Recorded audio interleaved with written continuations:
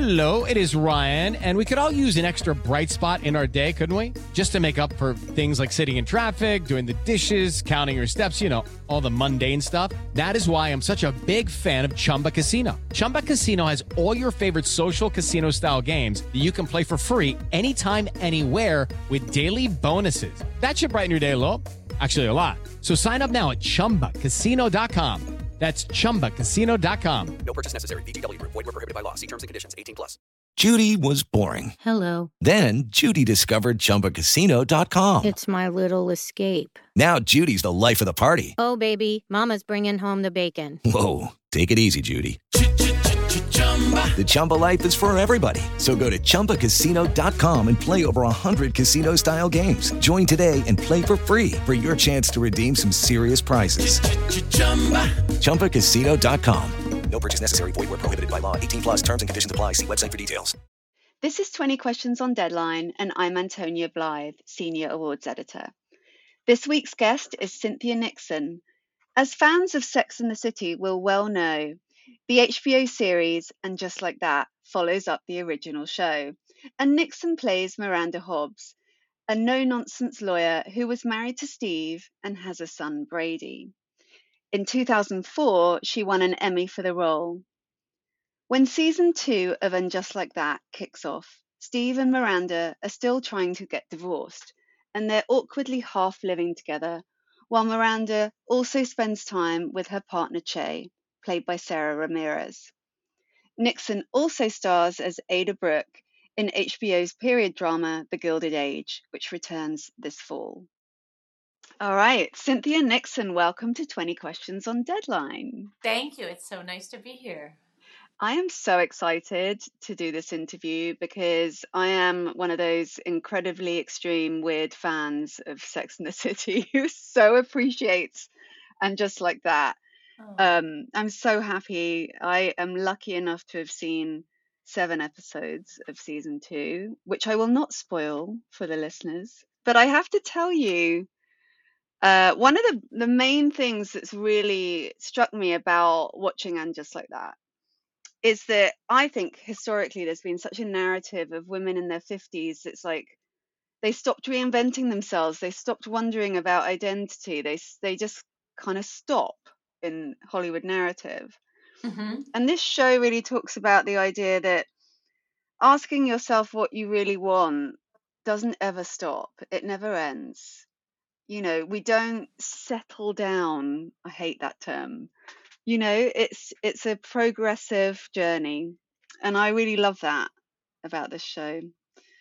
So specifically, Miranda, who you have been with since 1998, I feel has really exemplified. Or really 1990. For me, I've been with her since 1997 because that's actually when we did the pilot. But of yes. course, yes, absolutely. How has it been just being with Miranda through this entire, that's a big question, but it's been a long journey.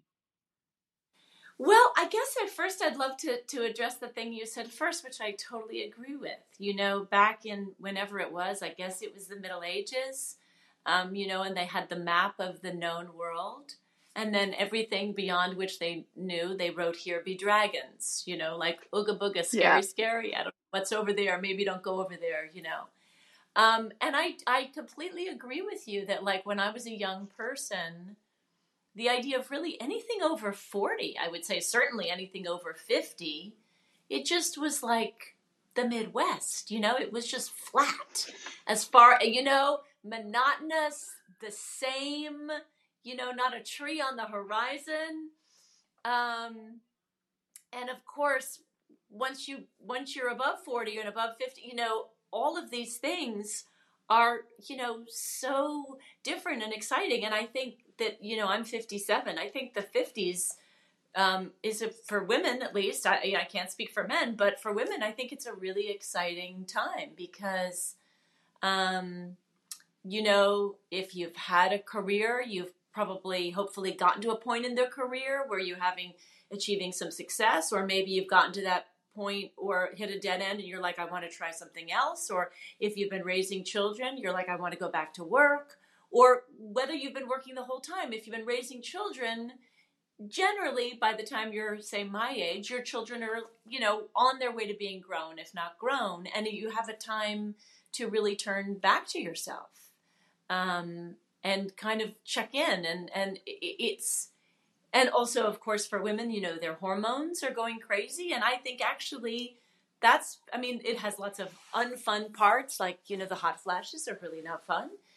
But in terms of the kind of opening up emotionally, it is like an adolescence, and it is something that forces you to return to yourself. So I think it's a very exciting time, and I'm very happy to be on a show that really looks at that. But in terms of the second part of your question, Miranda is a great traveling companion. She's smart, she's game, she's loyal, she's opinionated, she's adventurous, she's, she ages well, quite frankly. There was a time when the show was first on. I mean, I didn't feel this way. I always thought she was fantastic, but I guess she's certainly the least glamorous of the four original women. And, she could be really strident and didactic. But if you look at where the culture has moved to, it's moved to pretty much where Miranda was standing. I mean, it was not that is only such her a good point. It was her delivery, that was sometimes, made it easy to laugh at her or dismiss her or whatever. But yeah, I mean, she's just aged well. And it's one of the things I've always loved about our original show and our new show, which was that it's a deeply feminist show, but being feminist doesn't mean showing women being perfect. Quite the opposite, that equal treatment and equal representation means we get to be warts and all, and we get to make bad choices and mess up and, backtrack and learn. So yeah, and it's been very exciting since And Just Like That started, that we actually come in with Miranda last season at a real kind of a low point personally, but a high point in terms of like chucking corporate law and saying I've spent decades doing that and earning a big salary and competing with the boys and winning, and I look at the vista up here and I don't want to be here, and walking away from that, and then eventually walking away from her husband and her marriage, and that I think it's an amazing time in life where you definitely know you have more behind you than ahead of you, but you still have, God willing, a nice chunk of time to not only have a second chapter, but a third and fourth and fifth, and, really make sure your life wasn't just one thing. It makes me think about the term midlife crisis, because of course that it's a very sort of derogatory, negative way to look at midlife, but actually it's when you're facing the definite ending of something, meaning you're staring down the barrel of being older or or mortality. dying, right? Yeah, I mean, mortality. it's like Yeah, has more of a reality, right? Yeah. yeah, you are galvanized. You're like, well, crap, what matters? What really matters to me? What am I doing?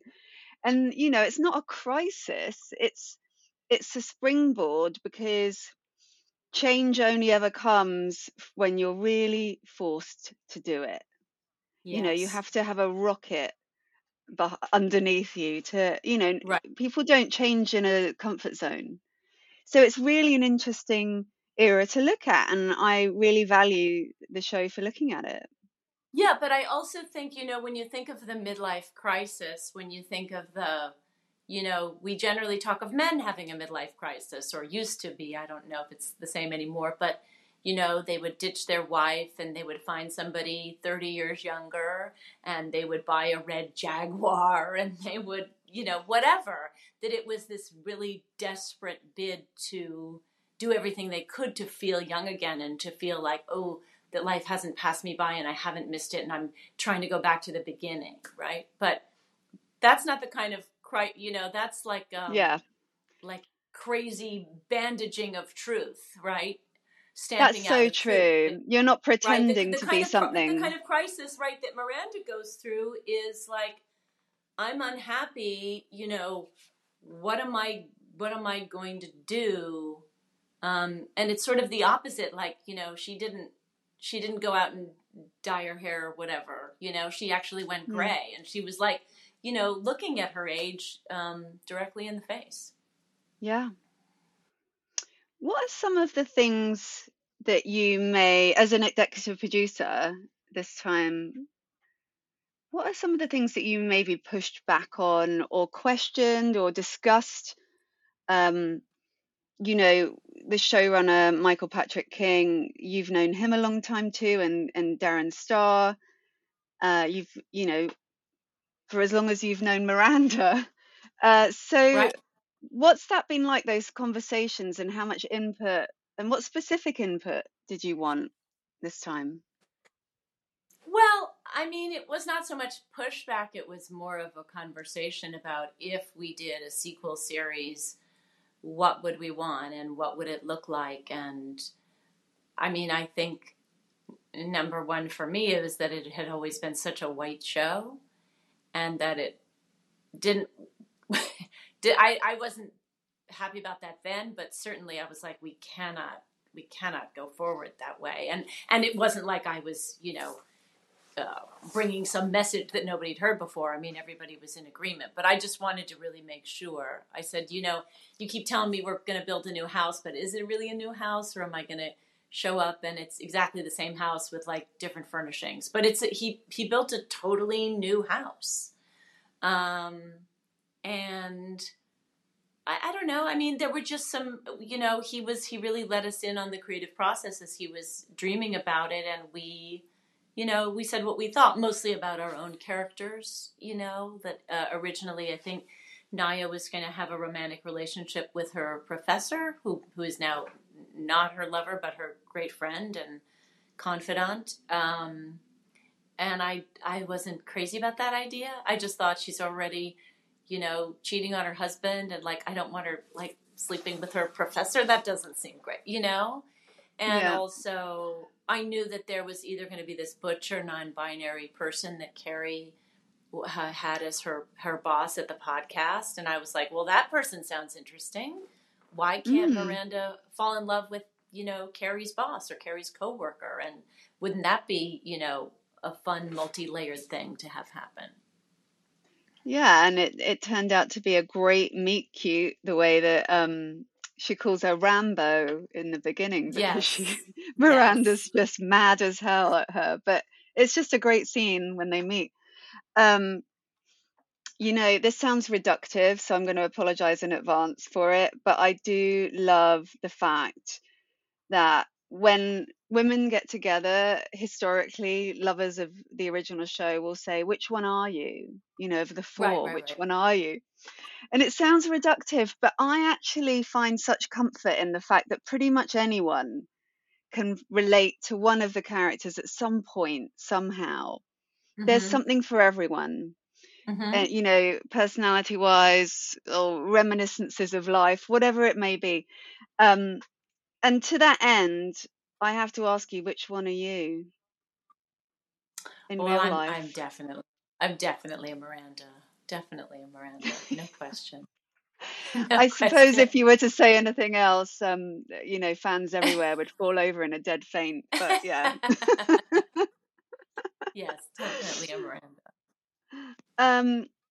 Tell me about how you feel about all the chit chat around Kim Cattrall, because I actually feel like we can finally lay that to rest, because we know she's doing a cameo in season 2. Does it feel good to just kind of get that done and not that no longer be an issue? I mean, we're so disappointed though that somebody leaked it, because we just thought it would be such a great thing for viewers to be sitting there watching, and she would just pop up with no warning. I mean, I think that was the thing that we were super excited about, but I didn't realize it had been accidentally leaked. That is really sad. You cannot imagine all of the lengths we went to try and keep it secret. The covert sneaking in and Our own shooting. crew didn't know. Our own crew didn't even know, and we would never mention it on set. And we would, we had codes for It just takes one person, doesn't it? Yep. Oh, Yep. so sad. Yeah. I would have loved that, but then when the press see the screeners, wouldn't that have been great? Yes. What's that? But the press get the screeners ahead of time, and we're terrible at keeping our mouths shut. Well, but you don't get all right. You don't get all of that. No, I haven't seen the Samantha bit yet. I've only got 1 to 7, so they're being withheld. Do you hear me, HBO? Give me the rest. So what can you tease a little bit for Miranda's trajectory season 2? Well, so when we saw her at the end of season 1, she had decided that she was going to sort of put all her eggs in the love basket and follow Che out to Los Angeles, where they were shooting a sitcom about their life, which was obviously an enormous opportunity for them. And, Miranda doesn't have much of experience of LA, and she certainly doesn't have much experience sitting around being someone's girlfriend without a job or responsibilities or anything. So, it's, for me,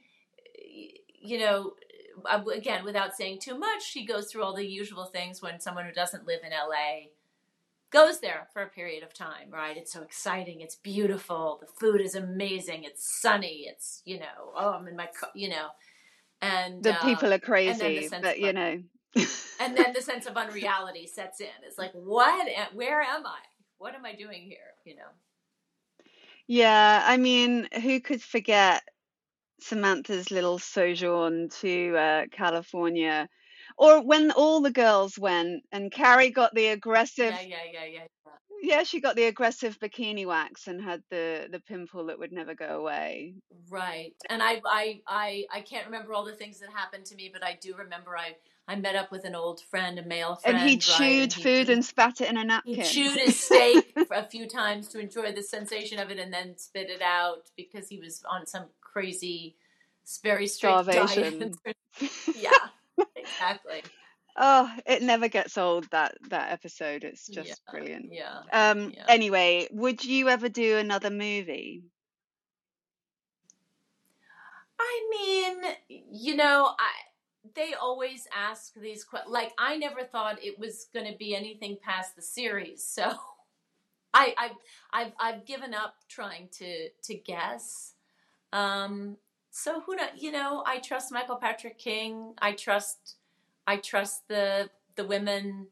If we all got together and it seemed like there was a thing that justified a movie, sure. But do I think it's in the offing? I don't. But, I've been wrong before, so who knows? You never know. Let's get into the 20 questions portion. All right. Of the podcast. Do you remember when you first realized you wanted to do this job? Well, so my mother, not offhand, but I guess I have a hard time remembering a time when I didn't. My mother had been an actress before I was born, and she majored in drama in college, and she went to Yale Drama School, and she studied with Uta Hagen, and she tried for a long time, but she really just didn't have any success, and then she gave it up, and then she had me.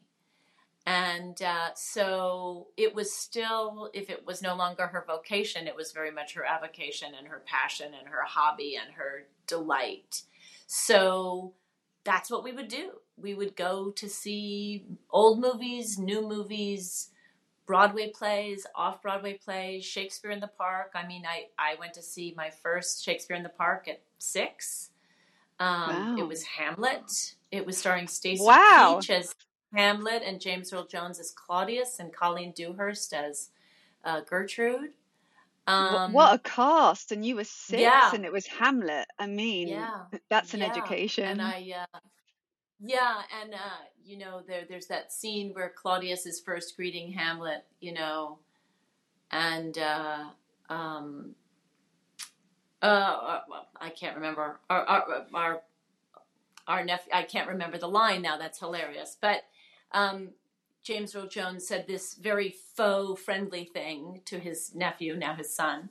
And apparently I turned to my mother in the audience and I said, he doesn't mean it. Like, oh, he's pretending, right? And my mother was like, very good. That's right. That is amazing. Okay. Yeah.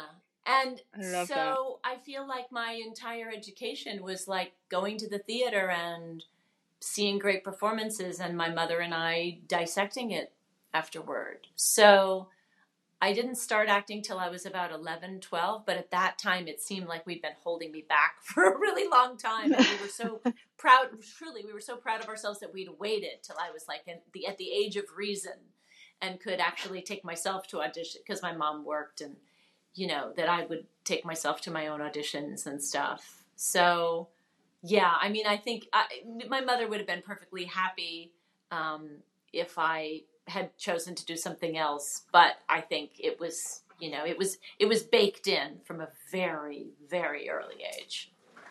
Hello, it is Ryan, and I was on a flight the other day playing one of my favorite social spin slot games on ChumbaCasino.com. I looked over at the person sitting next to me, and you know what they were doing? They were also playing Chumba Casino. Coincidence? I think not. Everybody's loving having fun with it. Chumba Casino is home to hundreds of casino-style games that you can play for free anytime, anywhere, even at 30,000 feet. So sign up now at ChumbaCasino.com to claim your free welcome bonus. That's ChumbaCasino.com and live the Chumba life. No purchase necessary. VGW. Void were prohibited by law. See terms and conditions. 18+. I love that. And you're a New Yorker born and bred, right? So you always had access to great Yes, theater. always, right. And it was a wonderful, you know, it was like this, it was the 70s. It was the late 70s. And it was a really great time for child actors, you know, in LA too, but particularly in New York. And there was a kind of a realistic, you know, the films from the 70s, they're just a little more real, and a lot of them are in New York. And I don't know, there were great opportunities, and on stage, of course, too. But what about the specific characters in books or films or television that you really felt resonated for you growing up? oh my goodness. Well, you know, I guess I loved Samantha on Bewitched. Yeah. I really loved She did her. the twitch with her nose, I She think. did the twitch with her Yeah. nose. I don't know why I loved her so much, but of course, I loved Mary Tyler Moore, and of course, you know, Rhoda, and you know what I mean? I guess I loved all those women on TV, and it was interesting.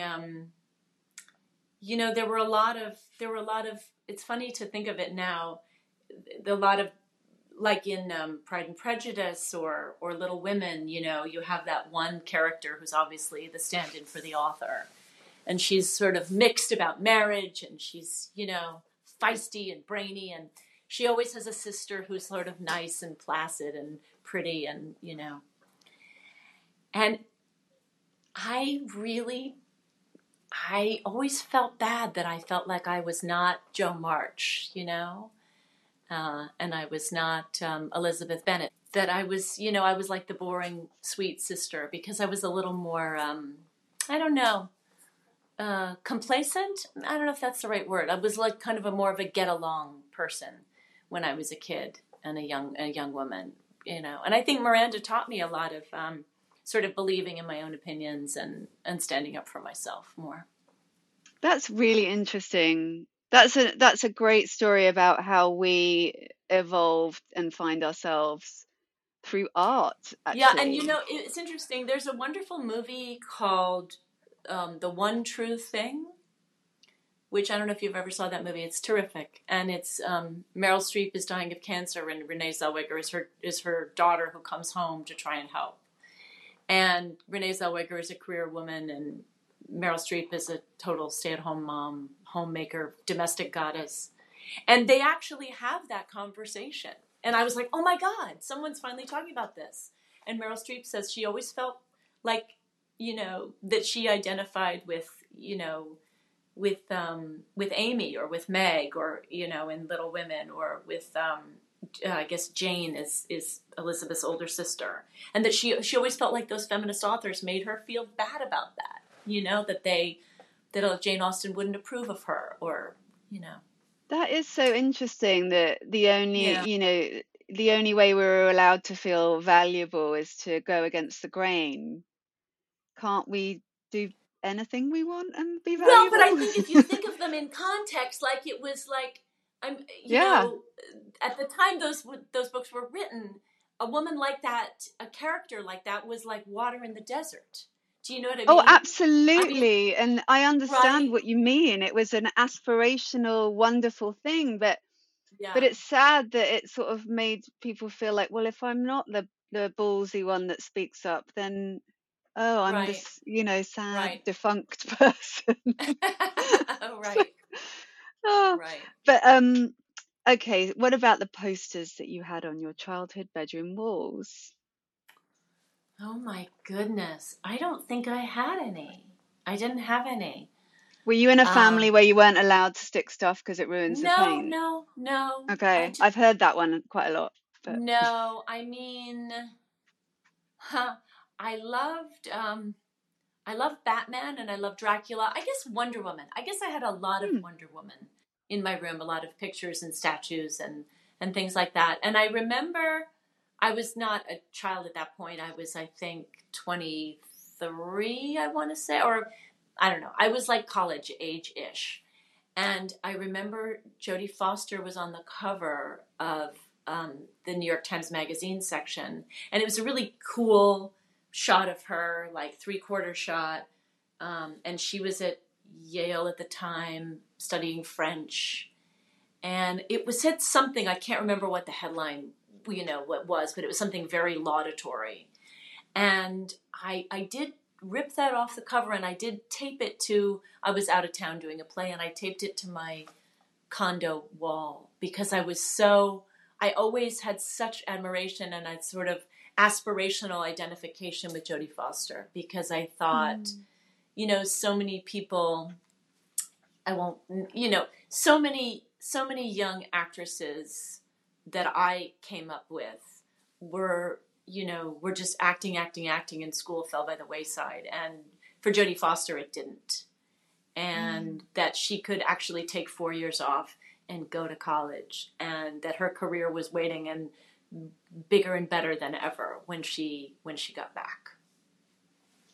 yeah, gosh, she's extraordinary. When I was a Yeah. little kid, I adored her because of Bugsy Malone. I don't know if you Oh, ever saw yes, it, but it's such a I weird. did. He's It's great. weird to think of it now. But They're also, playing these. Alice doesn't live here anymore. She's so Oh yeah, amazing in that. she's Yeah. genius. But I mean, Yeah. Bugsy Malone is so wildly inappropriate now, Yeah, but but we put hilarious. on that Never play in thought of that. It's a school. crazy movie. Oh Yeah. yeah, we Yeah. were all dressed up in feather boas and things in my high school because of that play. But anyway, Yeah. I digress. What about the first movie you ever saw in the theater? The first movie I ever saw in the movie theater, I think I was 3, and Wow. I saw The Sound of Music. Yeah, it was The Sound of Music, Do you and remember that? Do you have clear memories of that age? I don't. I remember. I mean, my mother told me the story so many times. It was at Mm. Radio City, so it was big and beautiful and but it's a very long movie, The Sound of Music. It's like 3 hours plus. And apparently, after the movie ended, I turned to my mother and I said, "More, more." So it was Wow, a when hit. you were And 3. I loved Julie Andrews. I mean, I was obsessed with Julie Andrews. Between Mary Poppins and The Sound of Music, I mean, I was obsessed. Oh yeah, she's magical. Guinevere and Camelot, the whole thing. Yeah. My Fair Lady, the Broadway album. Yeah. What is your idea of the perfect day? The perfect day. I guess it would be a day that's very full, right? It would have to definitely involve going to a show. It would involve going out to a wonderful meal. I have wonderful days with just my wife, but I also have wonderful days with the whole family together. And um, I guess I would love. I guess it would include a gathering of my dearest and oldest friends. Um, it's so. A lot of my friends are from junior high and high school, and so it's really when we get together. I mean, we've known each other for I can't even do the math how many years that is. Um, um, but but yeah, and a day in which I accomplish a lot. You know. Hmm. Hmm. It's great that you're friends with people from junior high still. I don't think most people could say that. Yeah. That's cool. Yeah, and some of those people, we all got together in junior high, but some of those people I knew from before, from kindergarten and even beyond. It's So, extraordinary. I yeah. don't think I know anyone from that era anymore. Well, What when you about, when you stay in the same place, and when well, it's a place, yeah. yeah, Yeah, yeah. that's a good point. Um, what advice would you give your younger self? Um, I guess the advice that I would give is that don't be afraid to try things because you're afraid you will fail and embarrass yourself. Hmm. Because you might embarrass yourself, but if you should try and get good at embarrassing yourself, so that um, it's not such a repellent sensation. Because I feel that, of course, it's nice to win and it's nice to succeed and it's nice to get an A, but when you really try and do something that's out of your comfort zone, um, even if you really fail, you actually really grow from it, and you don't really grow from success. Do you know what I mean? I Your do. confidence may grow. Your confidence may grow. Your bank account may grow. Um, but yeah, it's It's similar to what we were talking about with the challenge of realizing you're more than halfway through your life. It's, mm-hmm. change doesn't happen unless you feel Right, the right. Exactly impetus. what you were saying before about you have to be in a crisis to change because nobody wants to change. Everybody wants to just keep doing the same thing and Yeah. getting the doggy treat. I can do this trick and now I'm gonna get a treat. And I can do it again and I'm gonna get a treat. But Yeah, yeah. getting the doggy treat, that's good. Um, yeah, I suppose that leads me to my next one, which is there something big that you wish you'd done but you haven't done it yet? Hmm. I don't think so. Well, I mean, this is maybe a silly thing to say, but I hope to be a grandmother someday. I haven't done it yet. I don't have much control over it. I haven't done that yet, and I am really excited to do it. But other than that, not particularly. I mean, I'm not a person who makes a lot of, you know, blueprints for my life. And so, you know, I don't have I never have had a lot of goals for myself. I mean, my goal, if I can remember it, when I was a young person, was to make my living as an actor and to live in New York City and to be a mother. I mean, those were my. And It there you didn't. have It it. didn't get any sort of bigger or more complicated than that. It's pretty simple. Turns out you Um, achieved all of that. So, I yeah. did. I Mm. did. Yeah, but I'm not It's desperate to funny. like fly a plane or, go to the moon or deep sea dive or hang glide or, What any of about those things. direct a big feature film? What about that? Would you do Oh, I that? don't think, I mean, I'm really grateful. Like, I can tell you, I've been wanting to be a director for a long, long time. And then And you directed on the season, yeah. And I directed, right. And first I directed a number of plays. And, my friend Scott Elliott, who's a wonderful director and artistic director of a theater in New York, the New Group, he was the one who pushed me out of the nest and by giving me the opportunity. And I was terrified out of my mind, and I did it, and it was great, And then the same thing with Michael Patrick King and Sarah Jessica. They were like, we want to do this show, and we want you to direct on it. So, one step at a time. I've never even on film directed anything that wasn't my own show. So directing a show that I'm not on, maybe that would be the next step. A feature film, I don't think. I mean, who knows? That's funny because actors that I interview who have directed both without themselves starring and with say how much harder it is to direct when you're also wearing another hat starring in it. So you've already done the really hard stuff. I feel like most people consider it the other way around, Well, I mean, the thing about directing your own show is that you're on the home team. Do you know what I mean? Okay, I get that. So people, everybody, they hopefully like you, they hopefully admire you, and you're gonna have to go pretty far in the wrong direction for them to be like, I don't want to take direction from you. Who are you? Yeah, that's the whereas nightmare. You walk onto a set that's not your set. Hopefully your reputation precedes you, and maybe they've seen you in things. But so you're starting with an advantage. But it could go either way. I see what you mean. I do. Well, what about your dream dinner companion, living or dead?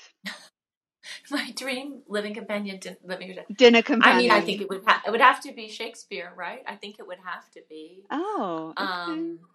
I mean, I think about it. Shakespeare, Harriet Tubman, I guess, would be my top two. I mean, I feel like, I'm obviously a lot closer to Harriet Tubman, and I feel like I could talk to her. I don't even know, can I speak to Shakespeare? Would he even understand anything? I think he's spoken a very strange, I don't know if I'd understand a word. I mean, I had a hard enough time understanding the prose in school, but that's me. Yeah. You understood it when you were 6. But there's so many mysteries about Shakespeare. And you could ask him, did you really write it? Did somebody else write it? Did you love your wife or not? So and then many the thing questions. About his son called Hamnet, not Hamlet. Right, yeah. Right. Was he your inspiration for Hamlet? I mean, you're right. And it would be fun to, it would be fun also to, be able to tell either of those people about, what the world is like now in ways that come from them. And how much they are remembered and how enormously they change things. That's really true. That would be really gratifying to be able to deliver that message. Yeah. Yeah. What about your desert island movies or TV shows? And I have to say that one of mine is Sex and the City. Because if you're thinking, it has to be something that, it's evergreen in some way, like, you have a relationship with it and you can watch it over and over again. Right. I could only pick one, or I could pick a few. You can pick as many as you like. And imagine there's also Wi-Fi and electricity on this desert island. So don't worry about whether it's on VHS or something. Right. I mean, I guess maybe because Glenda Jackson just died, the Elizabeth I, TV series comes to mind. I loved The Prisoner. Do you know that old show from the 60s? I feel like that would be a fun, crazy thing to have with you.